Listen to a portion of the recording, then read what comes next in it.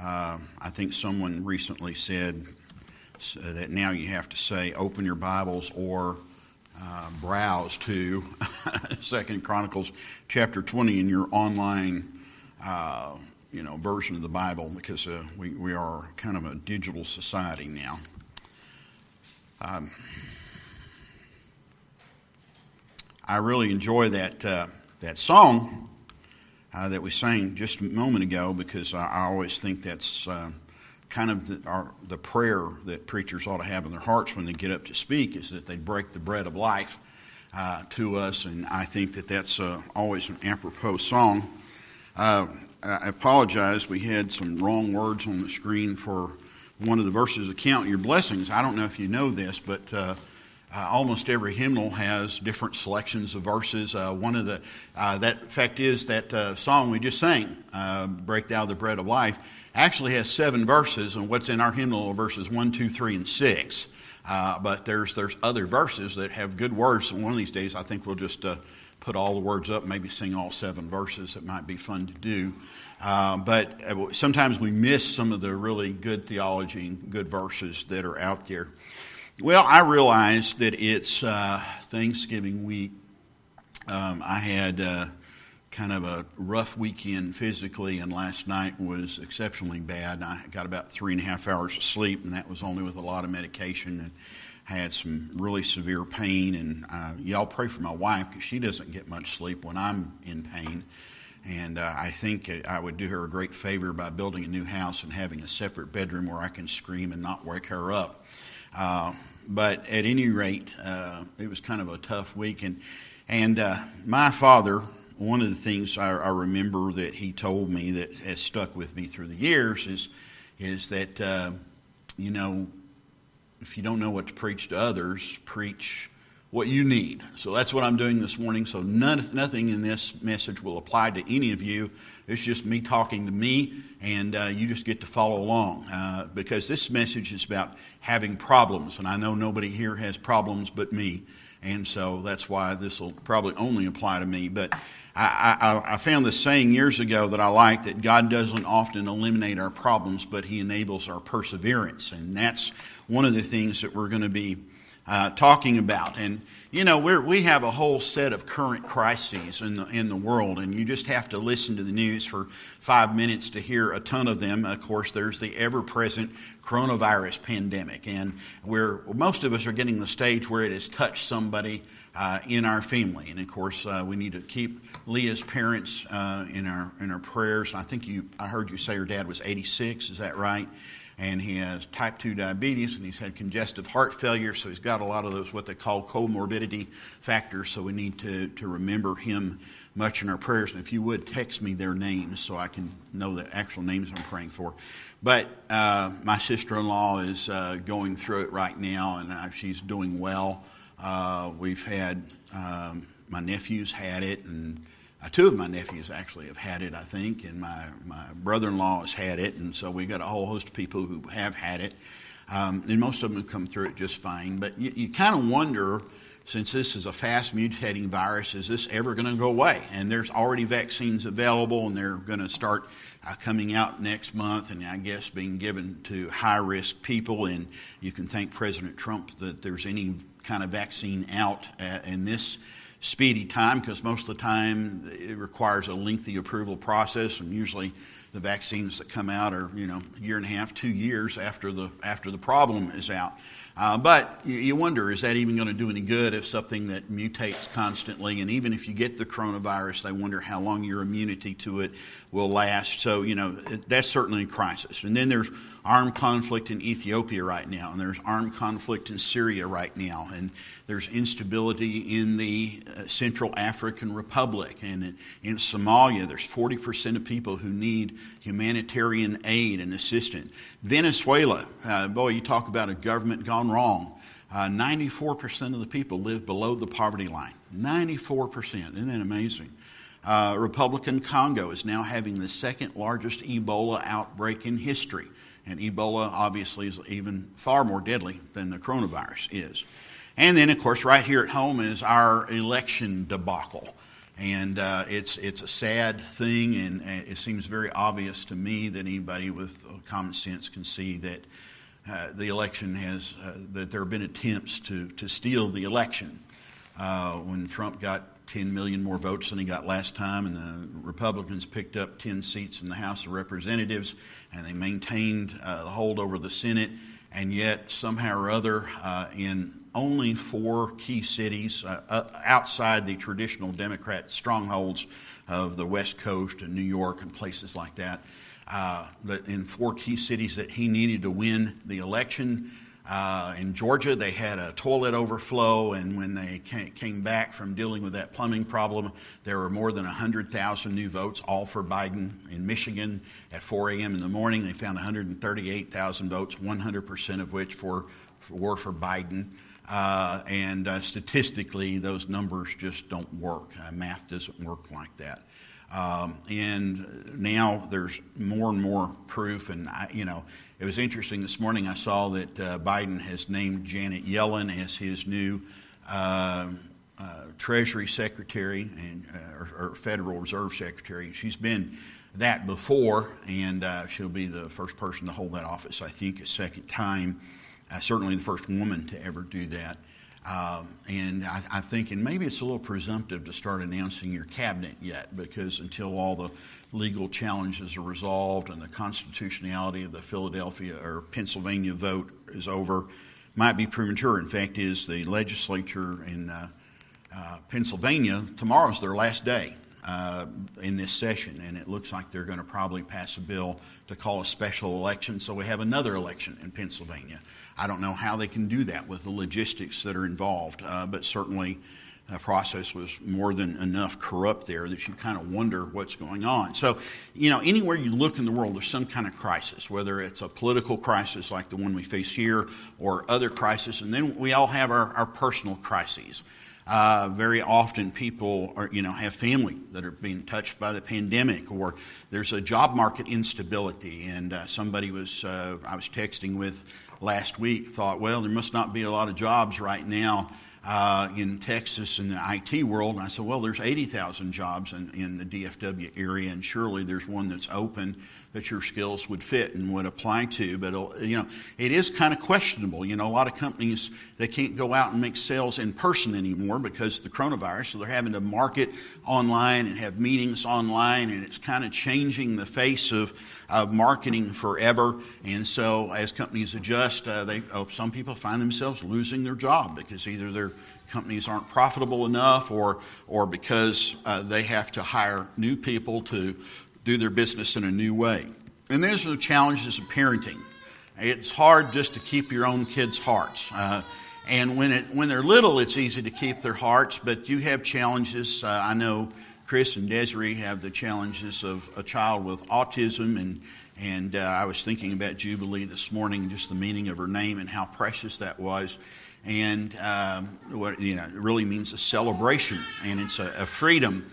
And yet there's special challenges with raising a baby like that. And then as kids get older, the challenges get different, because then it's a matter of keeping their hearts when they're forming themselves into adults, and they develop adult alliances, and they want to go have their own social life, and they forget for a while that family even exists. And it's like mom and dad maybe don't have as big an influence in their life as they would like to.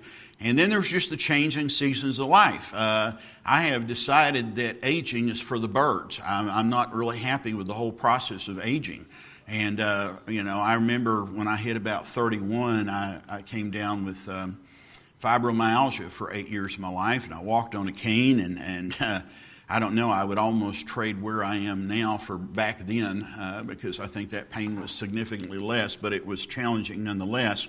And got past that season of life and had a lot of good years. And then since I've had 2 accidents that both have resulted in spinal surgery, and I've never really recovered from the last one, those are challenges. And I want you to know, I'm not trying to be a downer right after Thanksgiving, but sometimes it's hard to feel thankful when you hurt all the time.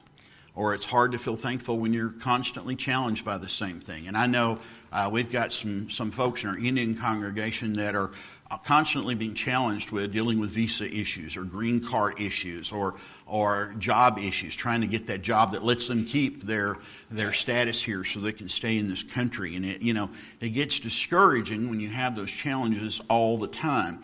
And then there's financial problems. And a lot of times those are of our own making. Sometimes we think we have to have a new car, we have to have a new house, and the minute we get it, we no longer have breathing room in our budget. And, usually tithe is the first thing that goes in people's life, and then it's savings. They don't save for the future anymore.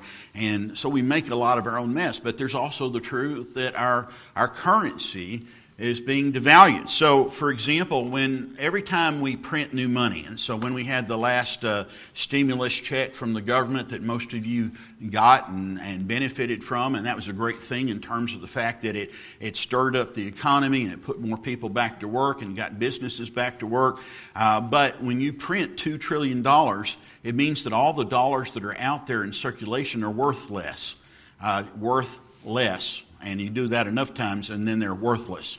And so there are currency problems. Of course, in the 1920s in Germany, money became essentially worthless, and you would have to carry a wheelbarrow full of German marks to the store just to buy a loaf of bread. Because that's how worthless the money became. And then, there's always the idea that there's going to be hyperinflation. And whenever this election is resolved, doesn't matter who wins, whether it's Trump or Biden. And again, I believe that decision is still very much in doubt at the moment, in spite of the fact that the mainstream media would lead you to believe it's already been concluded. But whichever side wins, sooner or later there's going to be another round of stimulus to help us get past this coronavirus insanity and stimulate the economy in some way. And there you see this money's so worthless, a lot of people have just thrown it in the street and they're sweeping it up like trash. And this was true in Germany. And here's a loaf of bread, picture of a loaf of bread for 4.6 million marks. Can you imagine going to Kroger's and the loaf of bread costs $4.6 million? That's essentially how it was for Germany. Here's 10 million marks. This was a sale, I guess. 10 million marks could buy 2 loaves of bread. And, of course, I actually have a $1 million Zimbabwe bill in my safe at home. I actually have a number of them. You can buy about 10 or 20 million in Zimbabwe dollars for, $20 on Amazon and have them shipped to you. So I have some in my safe. And again, they would have to carry whole armfuls or wheelbarrows to the market just to get a small amount of food. Well, in 2 Chronicles 20, we have a crisis. And King Jehoshaphat is the king. He became king when he was about 20 years of age. And Jehoshaphat was... He's my kind of guy. He was a man of good intentions, but he didn't always carry them out. Does that describe any of us? That we have good intentions, but we don't always put things into practice. Now, when Jehoshaphat started out, he did some good things. He took down idols. He decided to try to cleanse the places of worship, but he didn't take care of the idols up in the mountains and in the hills, and that's what he left undone. And then later on in life, he, for some reason, decided to make political alliances rather than trusting in God. So he formed an alliance with the wicked king Ahab of Israel, and they went into battle together against the advice of a prophet of God, and Ahab lost his life, and Jehoshaphat was sternly rebuked. He then later formed another partnership with another wicked king to build a fleet of merchant ships, and God destroyed all the ships before they'd even made their maiden voyage. And so Jehoshaphat, he started out well, he didn't always finish well. So I can kind of identify with him. I don't always follow through on doing what I know I should do, and I'm not always consistent, and certainly that was true of Jehoshaphat. During his early reign, though, he did express a great zeal for the Lord, and he tore down those high places. It's in the last part of his reign where he didn't finish well. And I pray that I finish well. I'm further away from the finish line than our pastor is, but I'm closer to it than some of you are. And my prayer is that I finish well, and sometimes I'm beginning to realize how challenging that is in this season of life. In 2 Chronicles 20, Jehoshaphat finds himself in a mess that he could not overcome by his own steam or his own ingenuity. By the way, I want to tell you something, and this is something I have told some of my children in the past, and I really should tell all of them. But I think one of the greatest challenges to being an effective Christian that stays on the path is your own intellect. Now, I'm not saying that you need to cast aside your intellect if you're going to be a Bible-believing Christian. No, I think that the Bible will stand up to any intellectual scrutiny we want to give to it. But the thing is that when we have a natural high intellect, we tend to trust in ourselves and our own ingenuity and our own solutions and our own thoughts rather than relying strictly on the Word of God and on the power of God and the power of prayer to accomplish things. And so this Jehoshaphat is in a situation where he really needs a miracle. I don't know how many of you have ever been in a situation where you know you just need a miracle because there's nothing else that will work, but I have certainly been there and kind of feel like I'm there now. So let's take a little time out from our history lesson and from all the stresses and cares of our life to look at 2 Chronicles chapter 20. And I'm going to almost read the entire chapter. So I'm not going to ask you to stand because it's a lengthy reading. But I do think that the most important thing you'll hear today will be the Word of God being read rather than what I have to say about it. So let's listen up. It came to pass after this also that the children of Moab and the children of Ammon, and with them other besides the Ammonites, came against Jehoshaphat to battle. Then there came some that told Jehoshaphat, saying, There cometh a great multitude against you from beyond the sea, this side Syria, and behold, they be in Hazazon Tamar, which is En-gedi. And Jehoshaphat feared and set himself to seek the Lord, and proclaimed a fast throughout all Judah. And Judah gathered themselves together to ask help of the Lord. Even out of all the cities of Judah they came to seek the Lord. And Jehoshaphat stood in the congregation of Judah and Jerusalem in the house of the Lord before the new court. And here comes one of the most beautiful prayers you'll ever read in Scripture. And said, O Lord God of our fathers, art not thou God in heaven? And rulest thou not over all the kingdoms of the heathen? And in thine hand is there not power and might, so that none is able to withstand thee? Art not thou our God, who didst drive out the inhabitants of this land before thy people Israel, and gavest it to the seed of Abraham thy friend forever? And they dwelt therein, and they built thee a sanctuary therein for thy name, saying, If when evil cometh upon us, as the sword, judgment, or pestilence, or famine, we stand before this house and in thy presence, for thy name is in this house, and cry unto thee in our affliction, then thou wilt hear and help. And now, behold, the children of Ammon and Moab and Mount Seir, whom thou wouldest not let Israel invade when they came out of the land of Egypt, but they turned from them and destroyed them not. Behold, how I say they reward us, to come to cast us out of thy possession, which thou hast given us to inherit. O our God, wilt not thou judge them? For we have no might against this great company, neither know we what to do, but our eyes are upon thee. And all Judah stood before the Lord with their little ones, their wives, and their children. Then upon Jahaziel, the son of Zechariah, the son of Benaiah, the son of Jael, the son of Mattaniah, a Levite of the sons of Asaph, came the Spirit of the Lord in the midst of the congregation. And he said, Hearken you, all Judah, and you inhabitants of Jerusalem, and thou King Jehoshaphat, Thus saith the Lord unto you, Be not afraid nor dismayed by reason of this great multitude, for the battle is not yours, but God's. Tomorrow go ye down against them. Behold, they come up by the cliff of Ziz, and you shall find them at the end of the brook before the wilderness of Jeruel. You shall not need to fight in this battle. Set yourselves, stand ye still, and see the salvation of the Lord with you, O Judah and Jerusalem. Fear not, nor be dismayed. Tomorrow go out against them, for the Lord will be with you. And Jehoshaphat bowed his head with his face to the ground, and all Judah and the inhabitants of Jerusalem fell before the Lord, worshiping the Lord. And the Levites of the children of the Kohathites and of the children of the Korhites stood up to praise the Lord God of Israel with a loud voice on high. And they arose early in the morning and went forth into the wilderness of Tekoa. And as they went forth, Jehoshaphat said, Hear me, O Judah, and ye inhabitants of Jerusalem. Believe in the Lord your God, so shall you be established. Believe his prophets, so shall you prosper. And when he had consulted the people, he appointed singers unto the Lord, and that should praise the beauty of holiness, as they went out before the army to say, Praise ye the Lord, for his mercy endureth forever.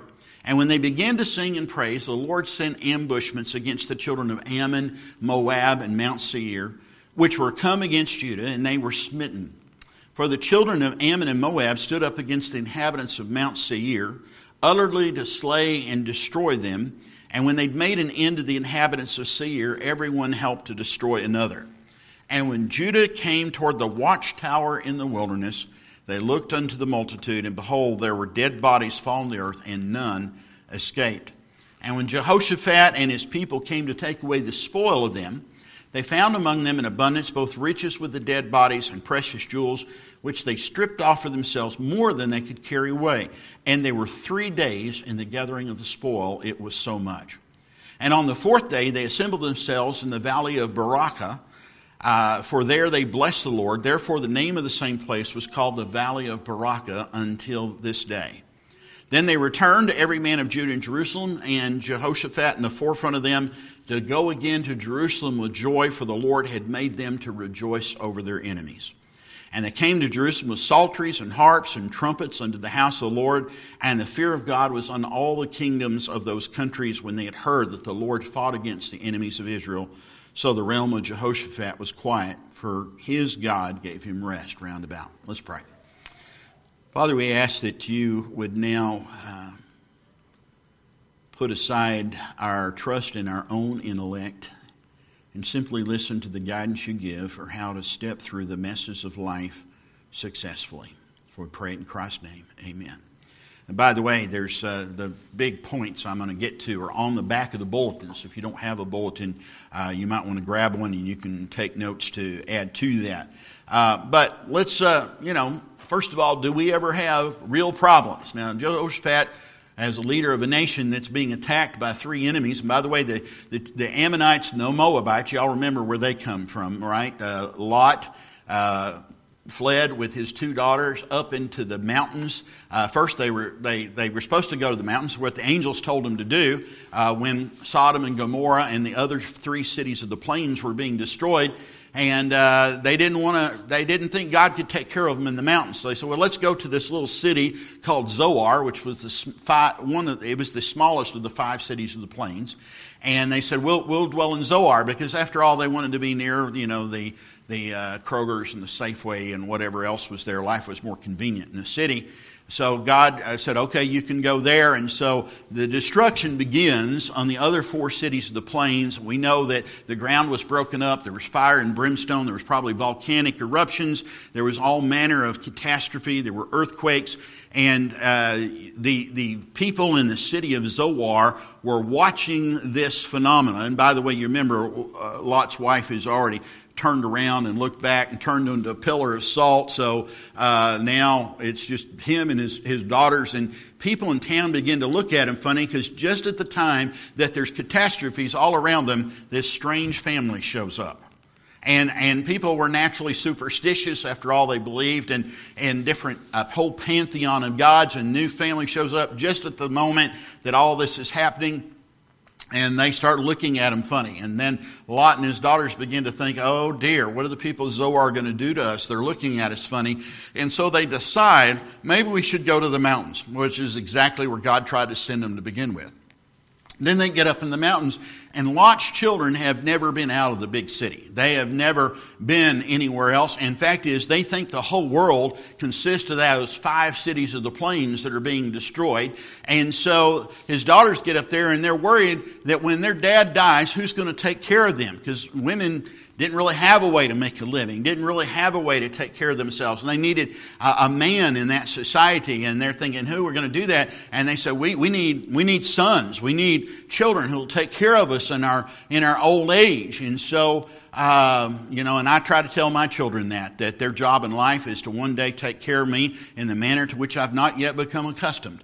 But at any rate, they get really worried about that, and they decide to trick their father into fathering their children so that they will have someone to come. And one of those sons was named Ammon, or Ammon, so Ammon, for which the city of Ammon, Jordan, is named. And the other was Moab. And really, these children represent what happens when we get in such doubt of God and in such despair of God that we do stupid. We do stupid when we fail to trust God, and this is what happens. So they represent the doubt and despair that comes to their life. And of course, Mount Seir, those are the descendants of Esau. You remember how Esau was so desirous to fulfill the desires of his flesh, just to have a bowl of stew that his mother and brother had cooked up, that he was willing to sell his birthright just to fulfill the desires of his flesh. And so the Edomites, or the descendants of Mount Seir, have always represented the fleshly desires and how they tend to dominate any spiritual intent unless we have Jesus Christ in our lives. And so here we have three enemies that come against them. And the first thing you should notice about this problem is it's a sudden problem. How many of you have ever noticed that some problems come on you suddenly without warning? And there are gradual problems that creep on us, like health problems start, and as we get older, they maybe intensify or get worse. But this was a sudden problem. It came up with insufficient advance warning. It left him in shock. Now, Jehoshaphat believed in having a strong defense. His motto was, in time of peace, prepare for war.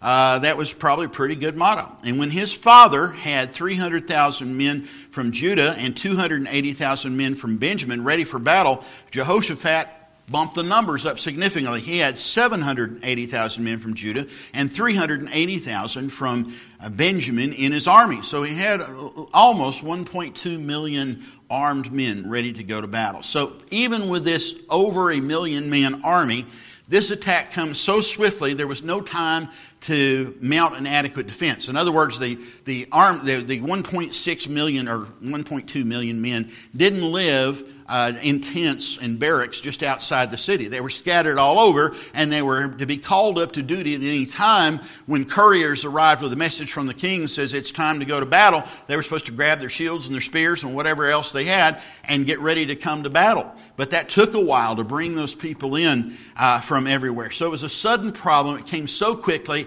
that he couldn't get that 1.2 million man army together. It was also unexpected.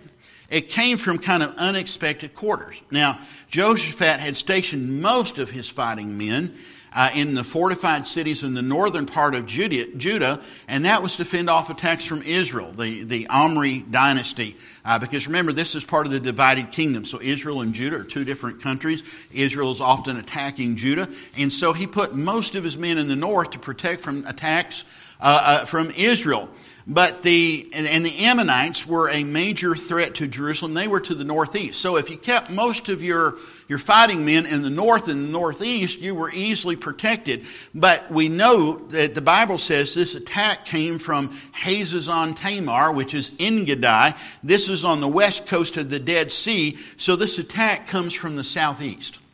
They didn't have their men in the southeast. Nobody expected attack from the southeast. This attack comes from basically out of nowhere. So it was kind of like life had dealt them a sucker punch. It was something you didn't expect. It came from an unexpected direction. And then it was overwhelming. It isn't just one enemy to deal with, but it's the Ammonites, the Moabites, and the Edomites. It's all three of them. And they were vicious. And also the Edomites in Mount Seir were specifically called the Munites, but they're all descendants of Esau. It was an overwhelming force. So it was a sudden problem. It was an unexpected problem. And it was an overwhelming problem. And all those things happened at one time. That's pretty bad. So what do you do when life presents you with a problem that's bigger than you are? What do you do when life presents you with a problem that's just too much to handle in your own strength? Well, these steps are on the back of your bulletin. Hopefully you'll add your own notes to what I've put there. But the first step is you need to confront the problem. I don't know about you, but sometimes you just want to run away from the problem. You want to hide from the problem. You don't want to admit the problem. But it says Jehoshaphat in verse 3, Jehoshaphat feared. In other words, the Bible admits he was scared. He must have told somebody, because the historian wrote it down, that this was a bad problem. And you notice that twice in this chapter, God has to tell people not to be afraid nor dismayed. Fear not, nor be dismayed. And to be dismayed means that you allow yourself to be confused and overwhelmed because you don't know what to do, and you're basically paralyzed by the fear that you have. And God doesn't try to downplay the situation. He says, "Be not afraid nor dismayed by reason of" what? "This great multitude." So God says, yeah, you do really have a big problem here. It's a whopper, but don't be afraid nor dismayed. You know, you would love for God to just tell you, hey, don't worry about this. This is just chump change. It's no big deal. But God says, yeah, this is a great multitude. You really, you're done for here unless I help you. You see, when God calls something a great multitude, it really is a big problem. It really is a whopper. And then God gives them instructions to march toward the problem. That seems contradictory to me. You know, if I've got, if I don't have enough fighting men where I need to be, the last thing I'm going to do is march toward the enemy when I am overwhelmed completely. And then you might be tempted to run. That makes sense to me. In fact, as I teach self-defense classes, and one of the principles that I teach in self-defense classes is that, Wyatt Earp, the famous American marshal, once said that the best way to win a gunfight is to not show up for it. That is, by the way, the only sure way to win a gunfight is don't be there. Run, you know, if it's better to get out of Dodge than have to stay there for a gunfight, because then you get the risk of being shot. So, you know, and if you can avoid a conflict, and so I spend a lot of my time when I teach license to carry classes, teaching people how to recognize conflict before it becomes a problem, how to avoid it sooner, be alert to what's going on 1 or 2 blocks in front of you instead of the 3 feet in front of you. A lot of people have their whole attention when they walk down the street focused on the 9 inches in front of them that's occupied by their cell phone. Even without a cell phone, most people only focus at about 3 feet in front of them, but you can't see trouble if you're not looking a block or 2 away. A number of years ago, Judy and I were going to a marriage conference in downtown Dallas, and we were staying in what has now been burned down. It's not there anymore, but the Ambassador Hotel, which was Teddy Roosevelt had a room in that hotel that he stayed in when he came to Dallas. And we were going to a marriage conference there, and it was Christmas time, and so my wife, because we'd never been in that part of Dallas at that time of year, wanted to stroll down to a little store called Neiman Markup and see the Christmas displays, which are really spectacular. I now know why they nicknamed that store Neiman Markup, because we walked in the women's clothing section, I found a dress for $8,000. Well, I can buy 2 decent cars for what that dress costs. And so I thought, man, this is not a place for me.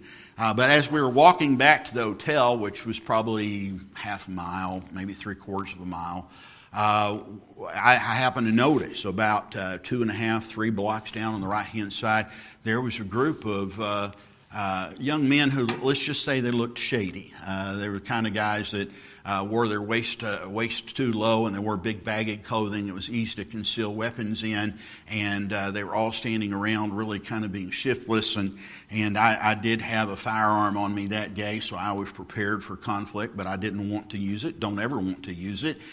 But Judy and I crossed the street to get on the other side of the street about 2 blocks before we ever got to these people. And then when we got even with them, they did start taunting us and saying things, inviting us to come over there where they were.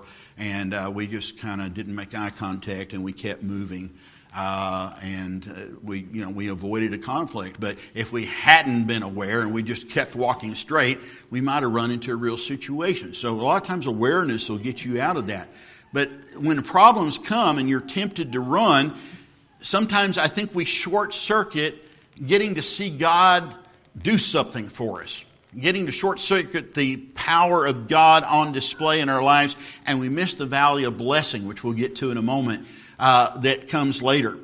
And it's interesting in Ephesians 6, Paul tells us, stand therefore, having your loins girt about with truth and having on the breastplate of righteousness. And so I think that's a significant thing. And over again, Paul and others tell us to stand fast. Watch ye, stand fast in the faith. Quit you like men, be strong. Stand fast therefore in the liberty wherewith Christ made us free, and be not entangled again with the yoke of bondage. Therefore, my brethren, dearly beloved, and long for my joy and crown, so stand fast in the Lord, my dearly beloved. For now we live if you stand fast in the Lord. And this is just a fraction of the quotes in Scripture with the injunction for us to stand fast. This injunction to stand fast, and that's so very important. So now we're told to stand fast rather than run from our problems. And number 2, we should cease trusting in the flesh. 2 Chronicles 20 verse 12, look what he says in our prayer. O our God, wilt not thou judge them? For we have no might against this great company that cometh against us, neither know we what to do, but our eyes are upon thee. I think we need to admit to God that we don't have the power to solve our problems that come to us. We don't have an ingenious plan. We don't have the strength. We don't have the intestinal fortitude to deal with these big problems that come at us in life. And we need to quit trusting our own intellect. We need to quit trusting our own physical strength. We need to quit trusting our ability to rob Peter, to pay Paul, and hopefully the financial problems will go away at some point in the future. If a child never admitted their needs to mom and dad, they would never be very close to mom and dad. Little kids come to mom and dad because they need stuff, and sometimes it's stuff you can't even deliver. I remember Melody came in one time almost with tears in her eyes. She had a little rubber band powered toy. It was probably one of those planes that you wind up the propeller on. And her rubber band had broken, and she came and handed me the broken rubber band and said, "Daddy, fix this." And I happened to have a rubber band nearby. I said, "Honey, look at that." And she turned her head, and I got the new rubber band. I said, "Here, honey, it's fixed." Now, I probably should have just admitted the fact that I couldn't fix a rubber band, but I did want her to know that she could always come back to me with her problems in the future. But part of a growing relationship with the Heavenly Father is us admitting that we need Him. It's not like we get through 6 days on our own, and on Sunday we come here and we sing "I Need Thee" every hour, or we come here and just sing about Him, and then the rest of the week we're kind of oblivious to Him. No, every day you ought to spend some time telling God, I don't know what this day holds, and I don't know how to handle the challenges that are going to come up, but Lord, I have no might against what's going to happen. Neither do I know what to do, but my eyes are upon Thee. So we need to cease trusting in the flesh. And then that last part, we need to completely concentrate on God. We need to focus on God, but our eyes are upon Thee. Now, I think it's interesting that one of the things that keeps us focused on God is just developing a habit of prayer. And when I say a habit of prayer, I'm not saying you pray at the same time every day and say the same words every day or learn the same ritualistic prayer every day. I've known people that prayed, and they would use the name of God about every fourth word somewhere in their prayer because somehow or other they had heard that from somewhere else, and it almost becomes a rote prayer other than a real conversation with a real God. If you were talking to me, I wouldn't expect the third word of every sentence to be Robert or Brother Robert. I wouldn't want to hear that over and over again. I just want to hear what you have to say from your heart. And that's what God wants us to say. But I want you to notice they prayed with commitment. They not only prayed, but they fasted. That's Baptist, generally speaking, we cannot spell the word fasted because we think it has an E between the F and the A. And so we believe in feasting rather than fasting. But they prayed and they fasted. That shows how committed they were to prayer. And then they prayed with communion. You notice they prayed together. In 1 Peter chapter 3 and verse 7, Peter tells us that not only should we have our prayers, but he says, husbands, you should treat your wives with honor as the weaker vessel, so that your prayers be not hindered. And in Greek, when you say your prayers, there's a way to say your prayers meaning you singular, and your prayers meaning you plural. See, English we have a problem because you could mean I could point at Steve and say you and just mean that, or I could do this and motion to all of you and say you. I'm using the same word but mean two entirely different things. It's very clear in 1 Peter when he says, husbands, treat your wives with honor as the weaker vessels, so that your prayers together as husband and wife be not hindered. There's a power that comes in praying with others. For where 2 or 3 are gathered in my name, there am I in the midst of them. And if 2 or 3 of you shall pray, agreeing on anything that you shall ask, it shall be done for you by my Father which is in heaven. So there's a power of praying with communion. And they certainly prayed correctly. They prayed with the right attitude. And they put their trust in the right place. Here's 3 qualities, and you might want to jot this down because this is not on your bulletin. I want you to look at 3 qualities of effective prayer. Look at verse 4 here. They remember God's efficient performance. And it says, Judah gathered themselves together, asked help of the Lord. Even out of all the cities of Judah, they came to seek the Lord. And then in verse 6 he says, and here's the prayer. O Lord, God of our fathers, art not thou God in heaven? Rulest not thou over all the kingdoms and the heathen? And in thine hand is there not power and might, so that none is able to withstand thee? He says, God, look at what you've done in the past. You've exercised power over the heathen. You've judged other nations, and you've benefited Israel. And you keep on reading this prayer. And in verse 7, he talks about God's efficient performance. He says, didn't you drive out the inhabitants of the land before thy people Israel? And you gave us the seed of Abraham, thy friend, forever. And then in verse 9, they're relying on God's enabling power. He says, listen, we built the sanctuary in thy name so that we said, if when evil cometh upon us as a sword or pestilence or judgment or famine, we stand before this house and in thy presence, for thy name is in this house, and cry unto thee in our affliction, then thou wilt hear and help. He says, we're relying on you to help.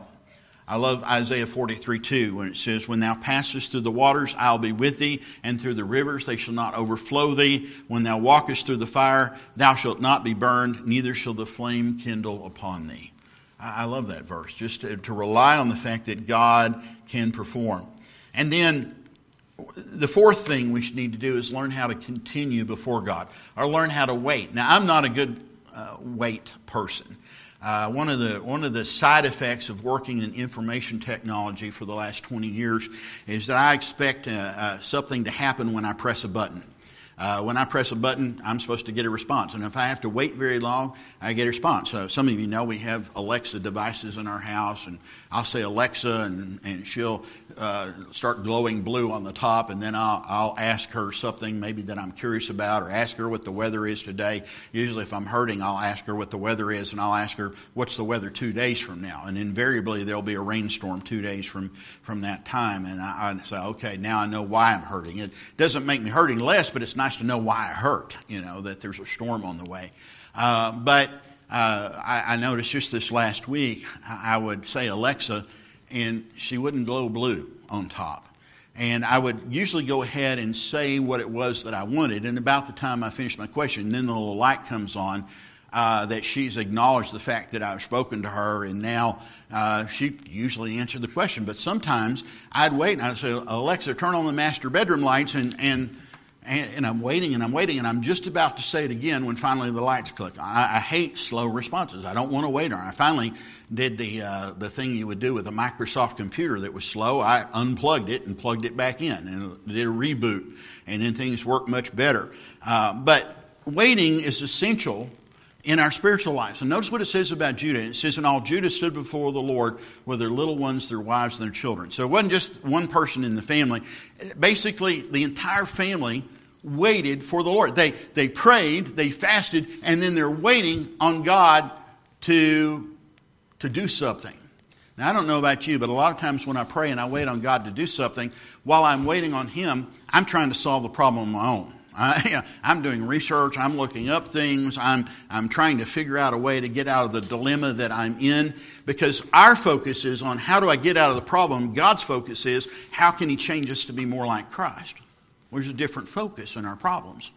But waiting is essential to praise and worship, and you will never waste time praising God. You'll never waste time talking to God. You'll never waste time waiting on God. And I wish you had heard Brother Steve's quote while he was discussing the difference between compel and constrain. And constrain is the better translation there. But he made a little quote about praise, and I'm hoping he remembers what it is and sends to me. It was poetic and very beautiful. In April 3rd, 1977 was the worst airline crash in history. I don't know if you knew that. It killed 570 people. It was in a place called Los Rodeos on Santa Cruz de Tenerife. And there were a lot of planes that had been diverted there. And the reason they'd been diverted there is that there was a bomb at another airport in the area, and the bomb exploded. And so all the flights that were headed for that airport were diverted to this airport. And this is, I think this, if I remember right, it's in the Canary Islands. But there were two airlines. There was an American Pan Am plane and then a Dutch Airlines plane. And it was foggy.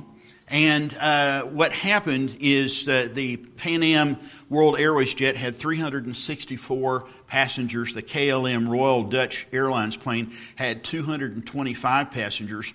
And the pilot of the Dutch plane said on the radio, he says, we're on takeoff. Now, normally, what pilots would say is we're on roll, meaning they're rolling up to the end of the runway, and then they're waiting for the tower to say, you are clear to take off. But he didn't say that. He used different words. And then he revved up his engines and sped down the runway without ever getting clearance from the tower. At the other end of the runway was the Pan Am's plane. And because it was foggy, they didn't realize that another plane was barreling down onto them, so they began to see the lights. And the pilot of the Pan Am plane tried to veer off, and he veers off to one side, as you can kind of see in that bottom picture, and yet he still struck the wing, and of course the wing was full of aviation fuel, and both planes exploded and burst into fire and left nothing but the wreckage that you see in that picture on the right. Basically, it was pilot error. It wasn't the weather conditions. They could have handled fog. It was because one pilot took off without clearance from the tower. Pilot error in the worst possible sense of the word. But you know, there's a lot of days that we really need to focus on God, concentrate on God, wait on God, rather than start our day and immediately plunge down the runway not knowing what's ahead. You know, no Air Force pilot would ever fly a flight without a flight briefing where he's told where the enemy flag's going to be and what the objectives are and what the weather is and how that's going to influence his flight. They go to a flight briefing to prepare for the day. And yet we often fly into the day without any kind of warning. But what we need to do is first wait on God. And we don't like waiting, but I'll tell you what, in the morning, get up, spend some time with your Bible, spend some time in prayer, and then just ask God, God, is there anything I need to know for today? And while you're reading your Bible, maybe a verse will jump up and slap you in the face. Maybe a verse will stand out and says, you need this, Robert. And you pull that verse out and you know that I need to pay attention to this. The fifth principle of what to do in the mess is to confess the truth of God. That is basically to quote the truth of God, to look at the promises of Scripture or the observations in Scripture and see how they apply to our lives.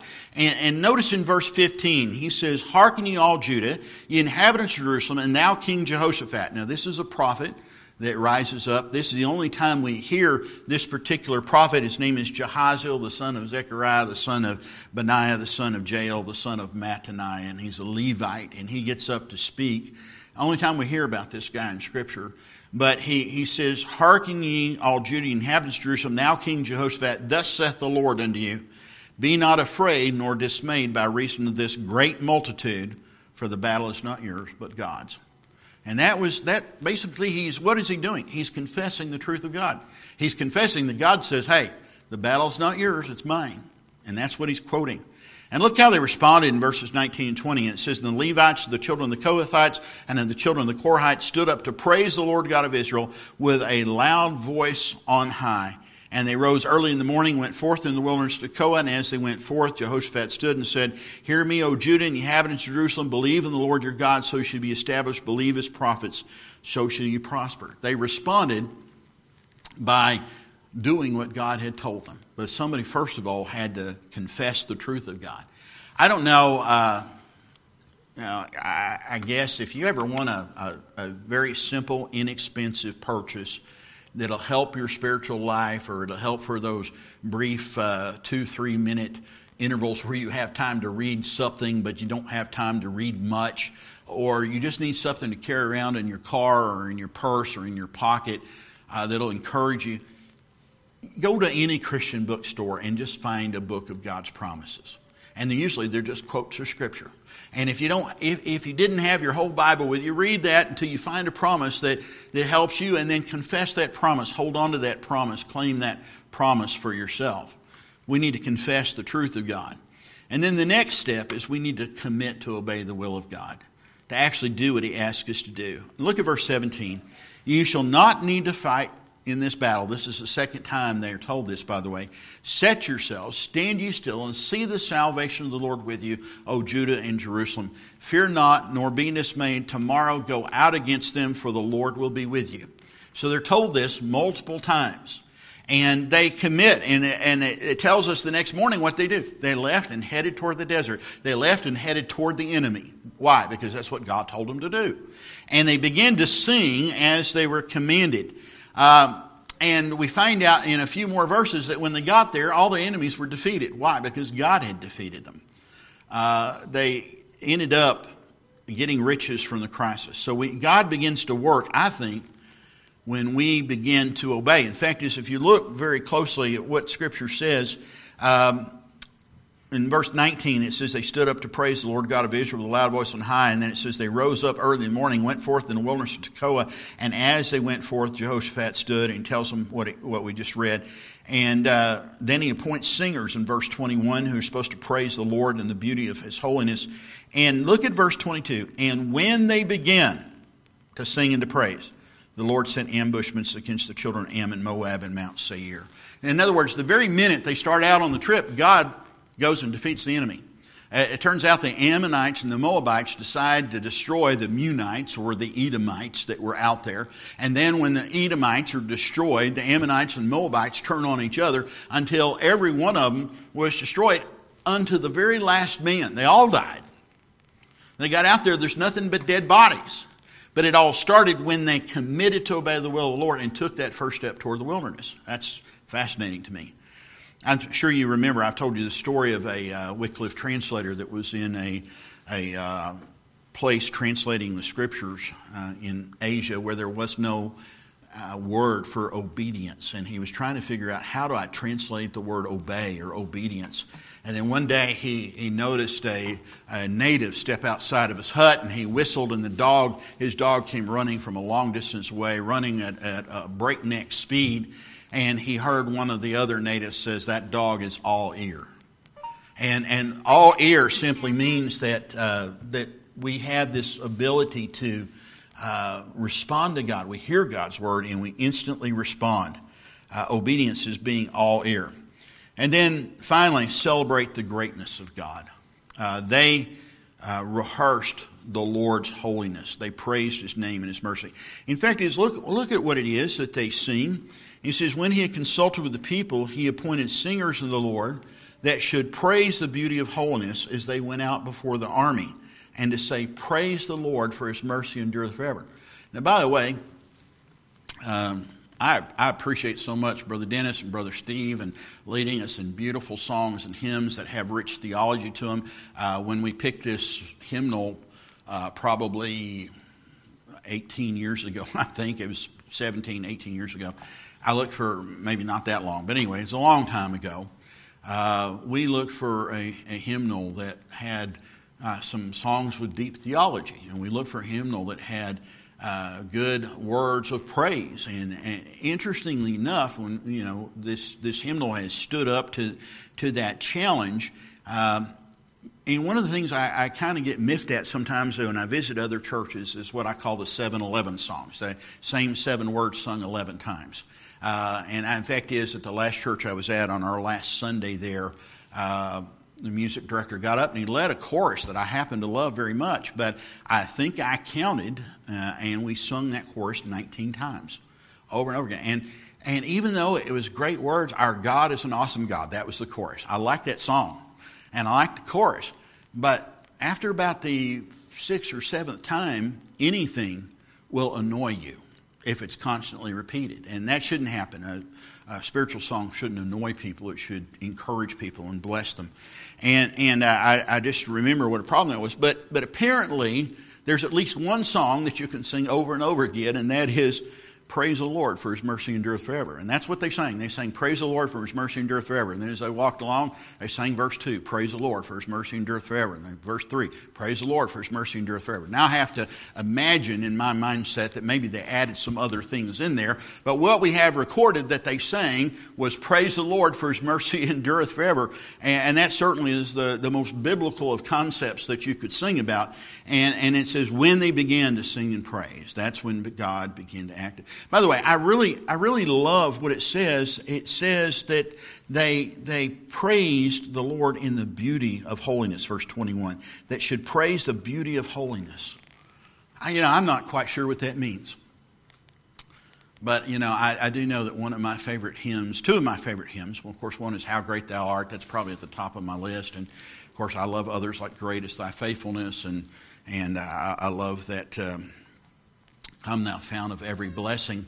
But I certainly love the words Holy, Holy, Holy. That's a song that's actually sung in the book of Isaiah. And we hear that song being sung. And they praised the Lord's holiness, and they praised His name and His mercy. I'm not as good at quoting from memory poems as Brother Steve is. But listen to this. It says, beyond all the smiling or back of the frown, are you in weariness often cast down? Does your heart long for a true victor's crown? Put on the garment of praise. Give to your soul a real covering from sin. Add the rich warmth of God's presence within. Fill up with love a lost brother to win. Put on the garment of praise. Joy without measure will brighten the day. Peace like a river will flow all the way. Power abundant is yours, come what may. Put on the garment of praise. What if there's sadness all strewn down the road? What if life's troubles invade your abode? What if earth's treasures begin to corrode? Put on the garment of praise. Praise is the power that breaks every hold. Praise is the method of making one bold. This is the pathway of glory untold. Put on the garment of praise. I especially love, and of course you've noticed, and I've mentioned this before, that when I put the songs in the bulletin, I either refer to them as songs or hymns. Hymns are songs sung to the Lord. Regular gospel songs are sung about the Lord or about our Christian experience, and certainly both are valid. But I always love it when there's at least one hymn that we sing in every service, that we sing to the Lord, and I appreciate that. And then the next step, and the final step, is collect riches from the crisis. Did you notice it took them 3 days to carry away the spoils of that battle? They went out, and it says they came to take away the spoil of them. They found among them in abundance both riches with the dead bodies and precious jewels, which they stripped off for themselves, more than they could carry away. And they were 3 days in the gathering of spoil. It was so much. They had to make repeated trips out to strip off the wealth that these other armies had on display, and strip off the jewels and strip off the gold. It took them 3 days, and every day it was more than they could carry away, and it took them 3 days to get it all. But a lot of life's problems, when we're going through it, we think, can anything good ever come out of this? I remember years ago, my fibromyalgia got so bad that Judy would have to literally, I'd have to grab onto her arms, and she would have to pull me out of bed in the morning because I literally couldn't get out of the bed without her, and then I had to grab a cane just to get anywhere. And I was that way pretty much for about 8 years of my life. And I often asked myself, is anything good coming out of this? Because I always remember those words from Romans that God works for good all things for those who love Him and are called according to His purpose. And I kept thinking, surely this stuff will be good, sooner or later. But I didn't feel it at the time. But later, after God healed me of it, I realized that I learned a lot as a pastor from going through that suffering. For one thing, I now know that the biggest challenge that people face with medical problems is the inevitable wait on lab results. It's waiting on someone to tell them what's wrong. And not knowing what's wrong is the most frustrating part of being sick. Not knowing how you fix it is the frustrating part. If somebody would just give you a diagnosis, you could begin working on how to improve your prognosis. But that waiting is horrific. And I became more sensitive to that as a pastor when I went to the hospital to visit people and went through those things with them. And I'm more aware of it, certainly, than I was. And I also learned that pain drives you to your knees, and maybe we just need to go to our knees more often so we don't have to be driven there. Was certainly a good lesson to learn. Now, by the way, it's interesting that you'll notice that when they went out toward the wilderness, it was called the wilderness of Tekoa, but when they went out there and they got there, they collected these riches from the battle. They changed the name of the place to the Valley of Berachah. Baruch is the Hebrew word for blessing. So the Valley of Berachah basically meant the Valley of Blessing. Now, isn't it interesting that a place that was designed for their defeat and was determined for their destruction became the place of their blessing? And it says that it is Berachah because only God can turn a planned defeat into a blessing. And God told them that they would find their enemy before the wilderness of Jeruel. I love this. He says, let's find the verse here quickly. And then it says, verse 16, tomorrow go ye down against them. Behold, they come up by the cliff of Ziz. You shall find them at the end of the brook before the wilderness of Jeruel. Jeruel means taught by God. So in other words, he says, okay, the enemy's coming against you. I want you to go out there because you're about to be taught by God. And when they get out there, all their enemies are destroyed. And they said, you know what, we're going to call this the Valley of Blessing because God has blessed us so amazingly. God wants us to learn from our trials and our defeats, and He wants to turn them into victories that we can benefit others. We need to collect riches from the crisis. I like this sign I found. It says, if you saw the size of the blessing coming, you would understand the magnitude of the battle you were fighting. And sometimes I wonder when I literally scream in the middle of the night from pain and hurt all night. I think, what is the credit? Where is this going? Well, I want you to notice this last step. I thought the last one was the last one, but this is definitely the last one. Carefully give credit to the Lord. So when this story ends, they didn't strut around in their blue leotards with the big S on their chest and talk about how great they were, how powerful they were, and how they whooped their enemies, but they gave credit to the Lord. Verse 27, then they returned, every man of Judah and Jerusalem, and Jehoshaphat in the forefront of them, to go again to Jerusalem with joy, for the Lord had made them to rejoice over their enemies. And they came to Jerusalem with psalteries. That's basically a small, they had both little flutes that they played, and they also had little harps that they played, and the psaltery would tend to be a stringed instrument. He says, there was psalteries and harps and trumpets unto the house of the Lord, and the fear of God was on all the kingdoms of those countries when they heard that the Lord fought against the enemies of Israel. So that tells you something. They went around talking about how God gave them the battle, and what did the enemies get when they heard the news? Hey, their God fought their battle for them. And that put fear into the hearts of other potential enemies. But they didn't take credit for themselves. They said, God did this. Jehovah did this for us. And this passage ends, not the chapter, because there's some other historical detail at the end of the chapter, but this story ends with, so the realm of Jehoshaphat was quiet, for his God gave him rest round about. Something I try to encourage my own heart with from time to time. I try to encourage my own heart with the knowledge that one of the most frequently used phrases. There's two phrases that occur repeatedly throughout Scripture. Probably the two most common phrases in Scripture. One is, it says, thus saith the Lord. I've often thought about I'd like to do a sermon series on thus saith the Lord and find every time that occurred in Scripture. And it would be a very long series, and I have enough trouble getting through one epistle. But the other phrase is, and it came to pass. I'm so glad it doesn't say, and it came to stay. My problems don't come to stay, they come to pass. Now, sometimes in the midst of them, I wonder, and I've been dealing with this pain since 2015, I wonder sometimes, will it ever pass? But the Bible says, and it came to pass. But whatever good comes of it, I need to be careful that I give the credit to the Lord. Maybe I found a nutritional article that helped, or maybe I found a doctor that had a treatment that really worked for me, but I need to be careful to remember there's only one great physician.